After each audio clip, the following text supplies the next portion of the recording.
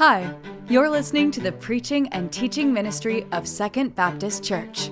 These resources are not designed to take the place of a local church, but we hope they will encourage you on your journey with Christ. For more information about how you can connect with the Second family, visit mysecond.family. This sermon was delivered live at our Greenbrier campus. Thanks for listening. Open your Bible with me to Genesis chapter 19. Genesis chapter 19.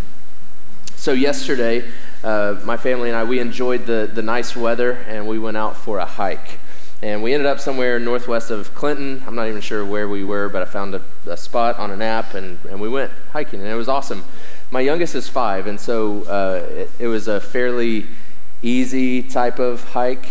But we were walking, and we'd been on this path for about 30 minutes or so. And as we were going, we were just talking and hanging out and looking at all the beautiful things. And then all of a sudden, in the middle of the path, there was this post that said, "Warning, steep cliff ahead." All right, steep cliff ahead. And so immediately we pay attention to the warning sign. We grab our kids' hands and we say, "All right, let's stay away from the steep cliff because that could be dangerous for your life, you know." And so we paid attention to it. That's the way warning signs work. If you see a warning sign, it's really only helpful if you pay attention to the warning sign, isn't it? I've got some examples of some warning signs I want to show you this morning. If you could put up that first one for me.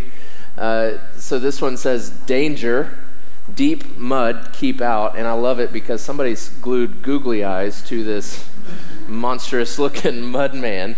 But the point there is don't get in the mud or else you'll look like that guy, you know, so that's helpful. This one, "No dunking because swinging on the rim may cause serious injury or death." I'm not sure what the death toll is on dunking, but you know what? That's why I don't dunk anymore. I don't want to risk it. Don't want to risk it at all. No death. This one's on the beach. It says, "Do not step in fire pits," which is, you know, that's helpful. But if you need a sign to tell you that, you need more help than just the sign, right? What's the next one? This one's great. "Touching wires causes instant death. $200 fine." So just in case you touch those wires, if you avoid the instant death, pay the $200 fine. So warning signs, you know, sometimes they can be confusing, sometimes they can be scary, but again, warning signs are really only helpful if you pay attention to them. Today we're going to see maybe the biggest warning sign in the Bible, and it's one that we should really pay attention to. It's the warning sign that you see in Genesis 19 of Sodom and Gomorrah. You've heard of Sodom and Gomorrah, right? Even if you're not a church kid, like that phrase alone, Sodom and Gomorrah, is synonymous in our culture with deep-rooted sin, whether it's in a human or in a culture. A lot of times Sodom and Gomorrah today is synonymous with sexual sin, homosexuality, those kind of things. And you certainly see that in Genesis chapter 19, but it was more than that. It's more than just the sexual sin that you see in Sodom and Gomorrah. The Bible tells us that it was an extremely wicked city. God says in Genesis 18:20, says the outcry against Sodom and Gomorrah is immense and their sin is extremely serious. And then Ezekiel chapter 16 kind of tells us some of the things that they were doing, and see if this doesn't sound familiar for America in 2024. It says, "Now this is the iniquity of your sister Sodom. She and her daughters had pride, plenty of food, and comfortable security, but didn't support the poor and needy. They were haughty and did detestable acts before me, so I removed them when I saw this." So Sodom and Gomorrah, again, synonymous with cultural type of sin in a society, in a city, and people that's deep-rooted. And I think you would agree with me in saying that we see a culture and a society today that is running rampant with deep-rooted sin, right? It's all throughout our culture, our nation, not only our nation, but our world.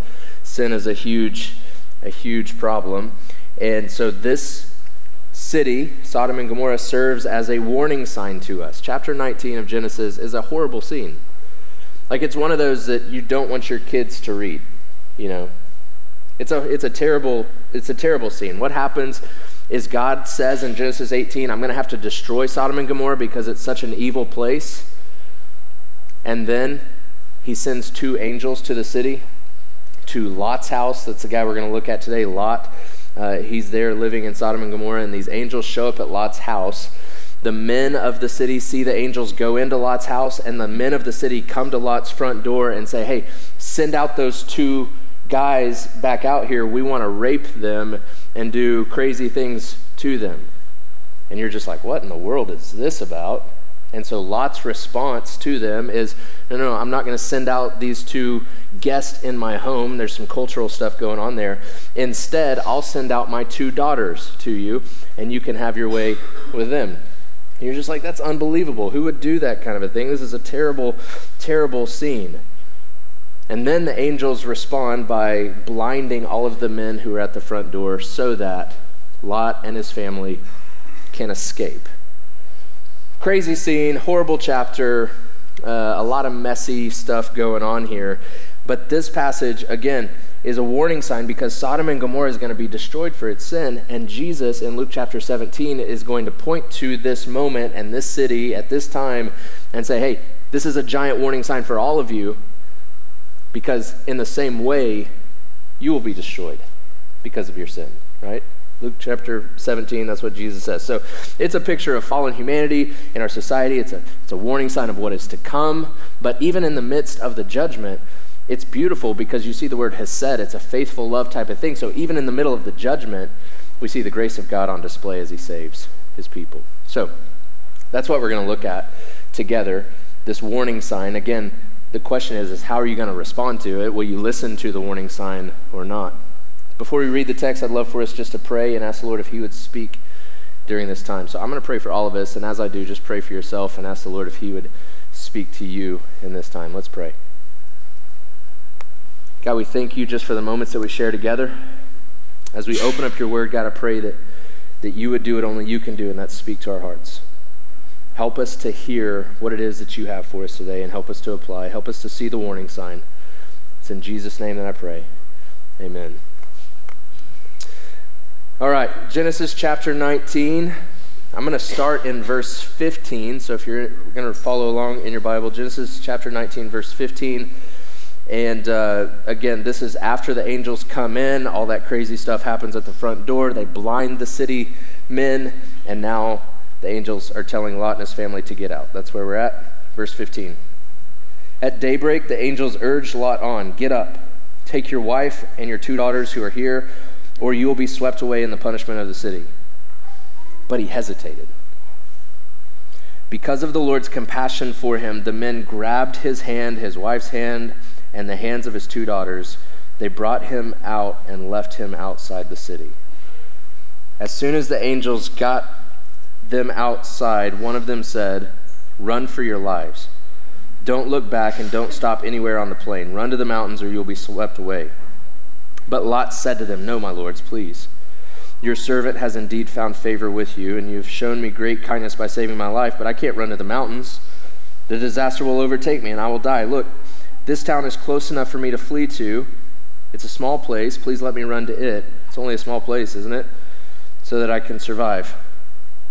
And he said to them, "All right, I'll grant your request about this matter too, and will not demolish the town you mentioned. Hurry up, run to it, for I cannot do anything until you get there." Therefore, the name of the city is Zoar. Let's pause there for a second. We're going to continue reading in just a second, but I want to show you in this text, I want to show you three main characters really, and their responses to the warning sign. So first person that you see is Lot. And Lot hesitated, but he was saved.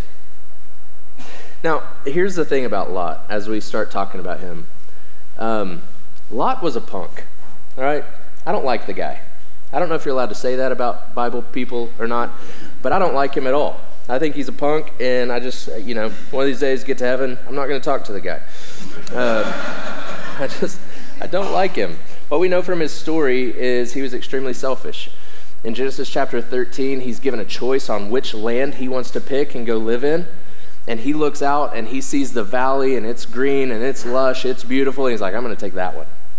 And he goes and he lives here in this valley where Sodom and Gomorrah is. He's selfish. We also know that he's not very smart. He's very stubborn. He was in Sodom as it was attacked in Genesis chapter 14. These other kings come in, they attack the city, they take Lot as a prisoner of war. God rescues him from that situation, and what does he do? He goes right back to Sodom. Not very smart at all. He's extremely stubborn. And then we also know that he's a coward and a horrible dad. A horrible dad. Again, these men show up on the front door asking Lot to send out these two messengers so that they could have their way with them, and Lot's response is, I'm not going to do that, but how about my two daughters? What kind of dad does that, right? That's unbelievable. That's a horrible father. And not only that, whenever the angels say, hey, you need to get your whole family out, verse 16 says he hesitated.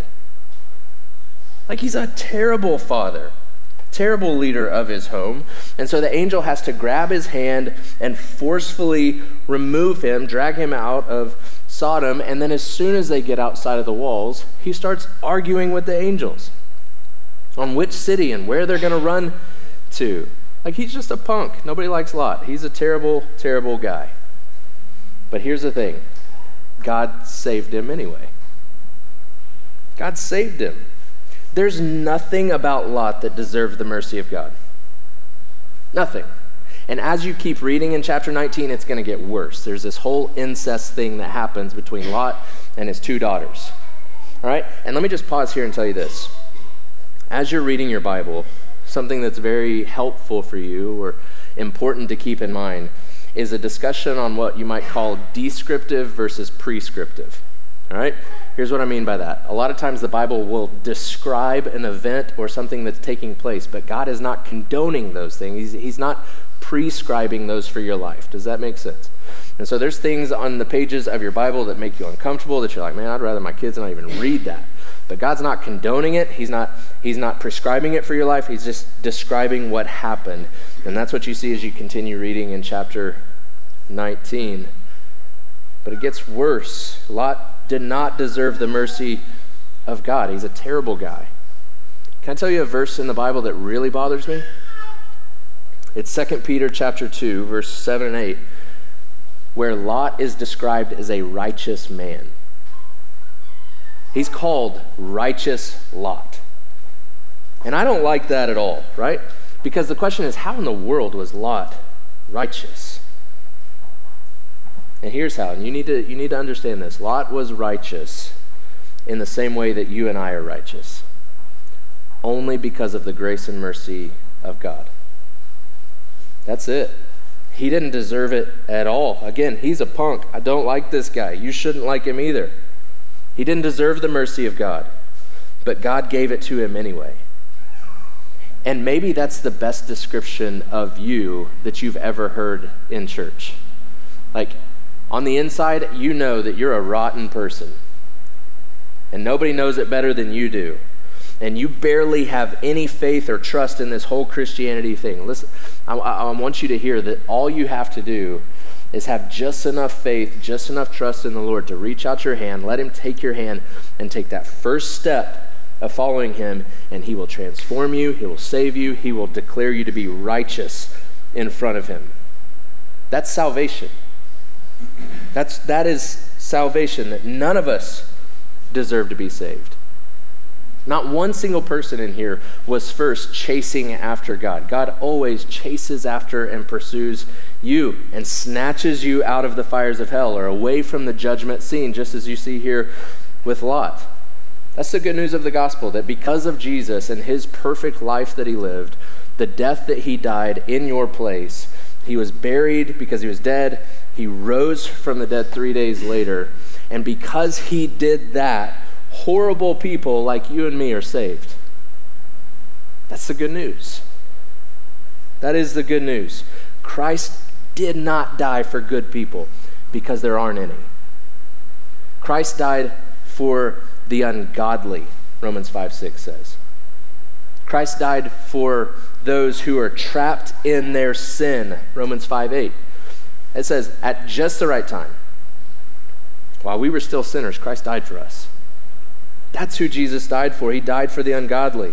And all of us who place our trust in him and receive that free gift of salvation, Romans 10:9 says, if you just confess with your mouth that Jesus is Lord, believe in your heart that God raised him from the dead, you'll be saved, right?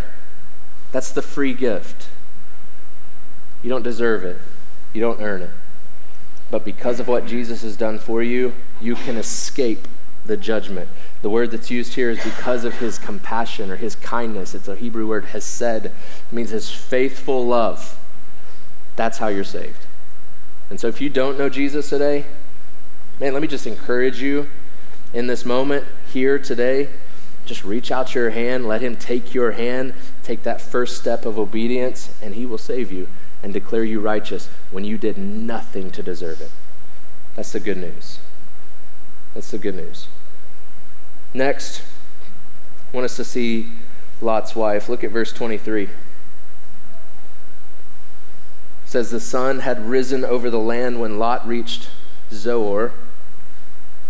Then out of the sky the Lord rained on Sodom and Gomorrah burning sulfur from the Lord. He demolished these cities, the entire plain, all the inhabitants of the cities, and whatever grew on the ground. But Lot's wife looked back and became a pillar of salt. So the second person that you see in the response to the warning sign is you see Lot's wife, and she ignored the warning. What was the warning? It's in verse 17. The angel says this. As soon as the angels got them outside, one of them said, run for your lives, don't look back, and don't stop anywhere on the plain. Run to the mountains, or you will be swept away. That's the very clear warning from the angels who are rescuing them, right? And what does she do? Verse 26. She looks back. She was explicitly told, don't look back, and she looked back and became a pillar of salt. I don't know how you've always pictured this story if you've read it before, but I think growing up I was just kind of pictured like they're all just running, and she like maybe just gets the itch just to kind of peek just for a second, maybe get a glance, and boom, she just turns into a pillar of salt. And maybe that is what happened, not really sure. What I think is more likely is that her family is running away and she stopped because she couldn't decide between the two, freedom or Sodom. And so she just kind of stops right in the middle. She wasn't sure if she wanted to leave or not. It's a picture. She's kind of in, she's kind of out. 1 foot in, 1 foot out. And maybe she's thinking, like, how do we even know that these angels are telling us the truth? Like, they just show up and tell us that our home is going to be destroyed and we got to run for our life. How do we know that that's true?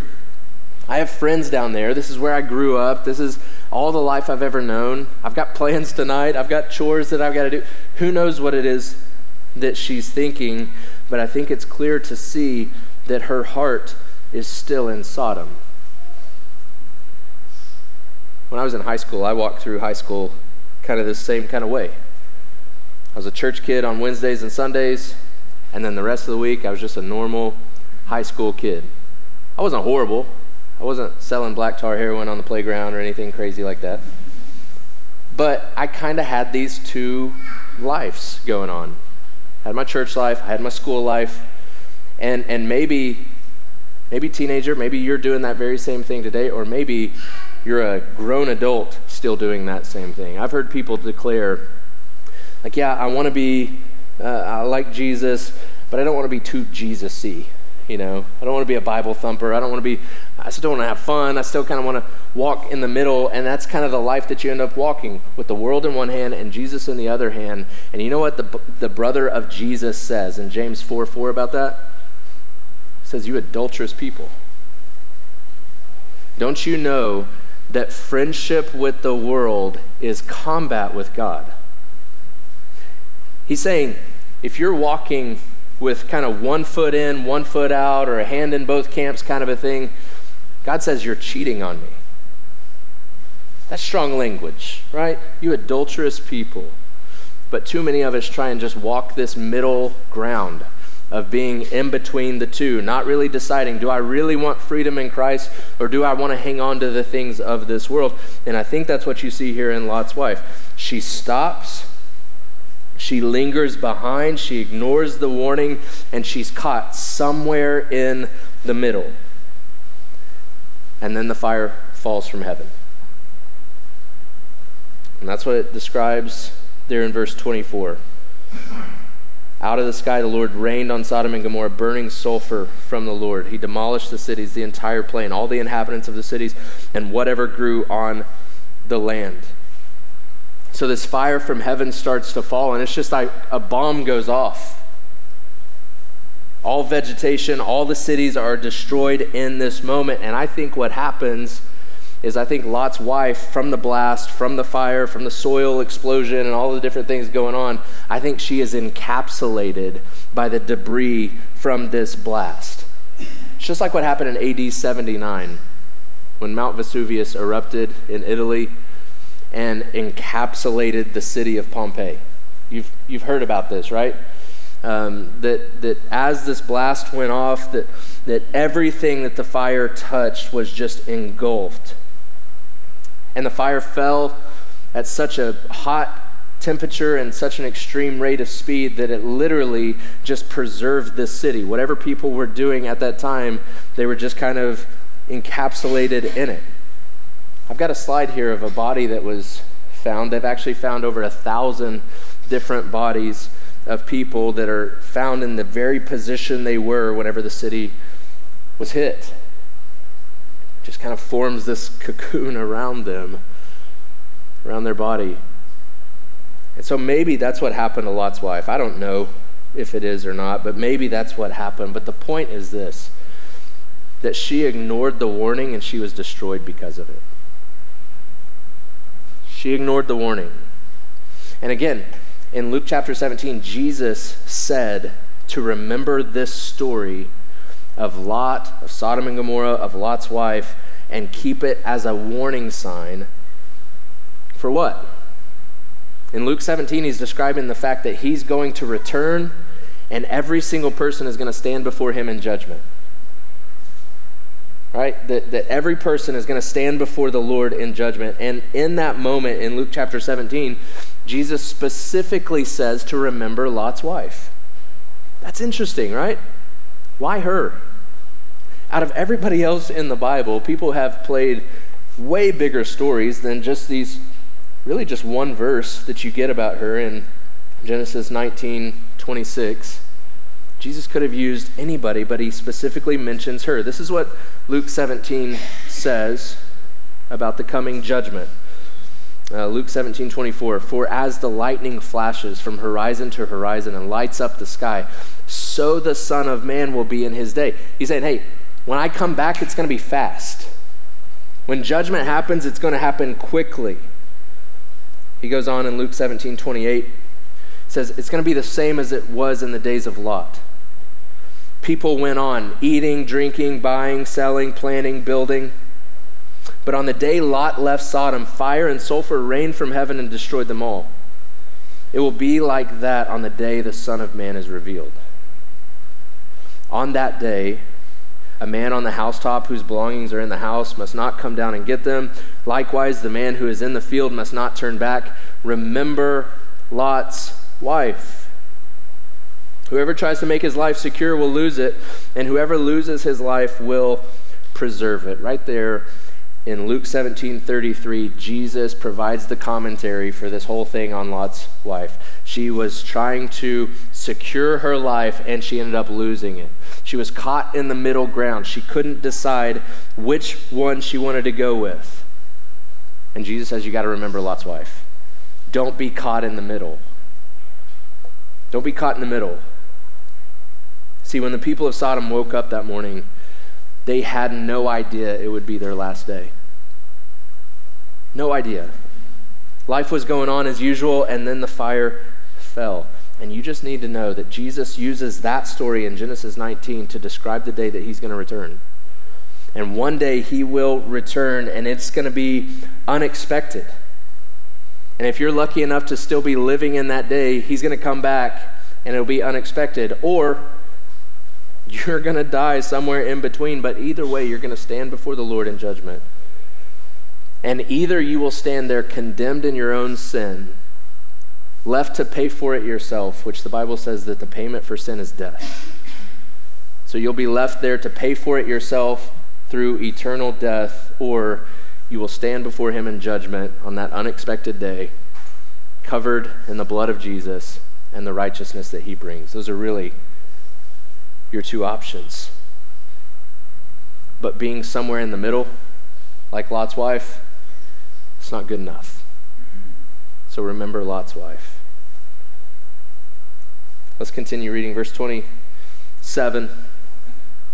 Early in the morning, Abraham went to the place where he had stood before the Lord. He looked down towards Sodom and Gomorrah and all the land of the plain, and he saw that smoke was going up from the land, like the smoke of a furnace. So it was, when God destroyed the cities of the plain, he remembered Abraham and brought Lot out of the middle of the upheaval when he demolished the cities where Lot had lived. The last person I want us to look at and their response to this warning sign is Abraham. And you're like, wait, this story isn't even about Abraham. You're right. But we see God brings him back up here. Abraham prayed for his loved one.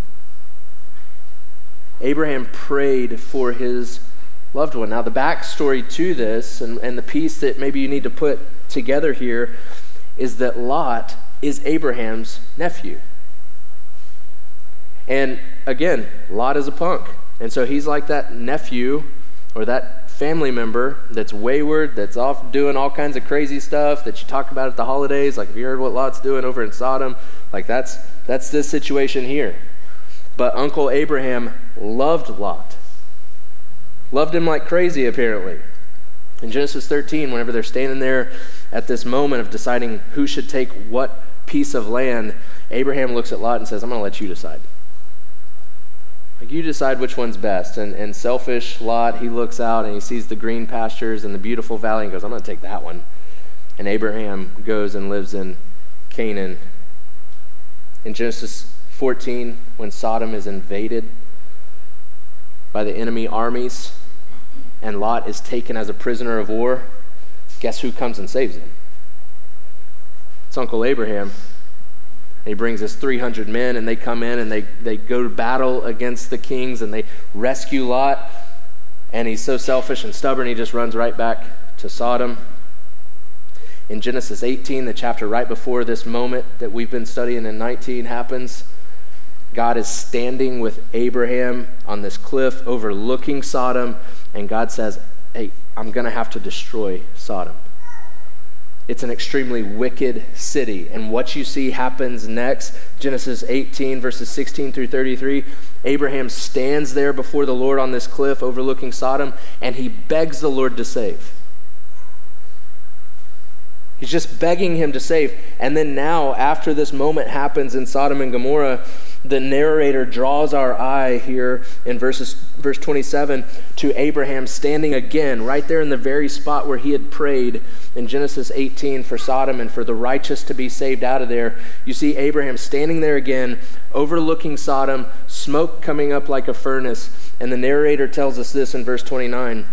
When God destroyed the cities of the plain, he remembered Abraham and brought Lot out. Do you see it? Lot was saved because Abraham prayed. You just need to know and you need to understand that your prayers matter. They matter deeply. I don't understand why. I can't tell you how it works. I just know as you read your Bible, you see that the God of all creation actually listens to you. And your prayers, the prayers of the people of the Bible, actually affect the decisions and the things that God does. Again, I can't explain that to you. I can only show it to you and say, look, this is happening here. That prayer matters. Abraham begged the Lord to save his loved ones in Sodom, and God did it. Over the past few weeks, our church has been praying together on Wednesday nights, this thing that we're calling the prayer. And one of the things that we do every Wednesday for the last 3 weeks as we've been praying is we have a moment where we're praying prayers of submission. And what that means is we're praying prayers where we're wanting our heart to align with the heart of God. It's praying prayers like Jesus told us to pray of God, your kingdom come, your will be done on earth as it is in heaven. What are the things that God's heart cares about? God's heart cares to save. He desires to save and bring revival and repentance and his kingdom to advance. And so at the prayer on Wednesday nights, we're just praying those kind of prayers. Hey God, we align our heart with yours. We're begging you to intervene and to save. A couple of weeks ago, we made these prayer boards where people were able to write on the card a name of someone that they're praying for. And on Tuesday of this week, I got a text message from somebody going, hey, we can take my name off the board because they just prayed to receive Christ this week. Like the Lord is answering. We're praying for all kinds of stuff. And I shared this past Wednesday that over the last couple of weeks, our church, Second Baptist, as we've been praying and begging the Lord to save, our church has had a hand in seeing right at 80 people say yes to Jesus, put their faith in him for salvation. Through Beast Feast, through our college ministry, through Unite Student Weekend, 80 people have said yes to Jesus just in the last 2 weeks as the people of God are crying out to him. We're having multiple people right now say, hey, I need to be baptized. Just this past Sunday, we talked about baptism, and we've got like 6 or 7 who came forward this week saying we need to be baptized. You just need to know that the Lord answers the prayers of his people whenever we align our heart with his to save. And so that's what we're doing as a church, is we're begging the Lord to move, and he is responding. And so to bring it back into this text of Abraham and Lot. Mom, dad, grandma, grandpa, son, daughter, friend, coworker, keep praying for your lost loved ones. Keep praying that the Lord would intervene and save them because he desires to save. The Lord is gracious, kind, loving, merciful to save. So if you have a wayward loved one, if you've got a lot in your life, be lifting them up to the God who hears you and desires to save. So what do we do with this text? How do we respond to this today? Again, I think this text is a giant warning sign to us.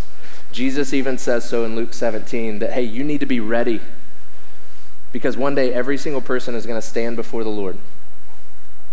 Every single person. And so maybe you need to respond today by placing your trust and your faith in Jesus to save you.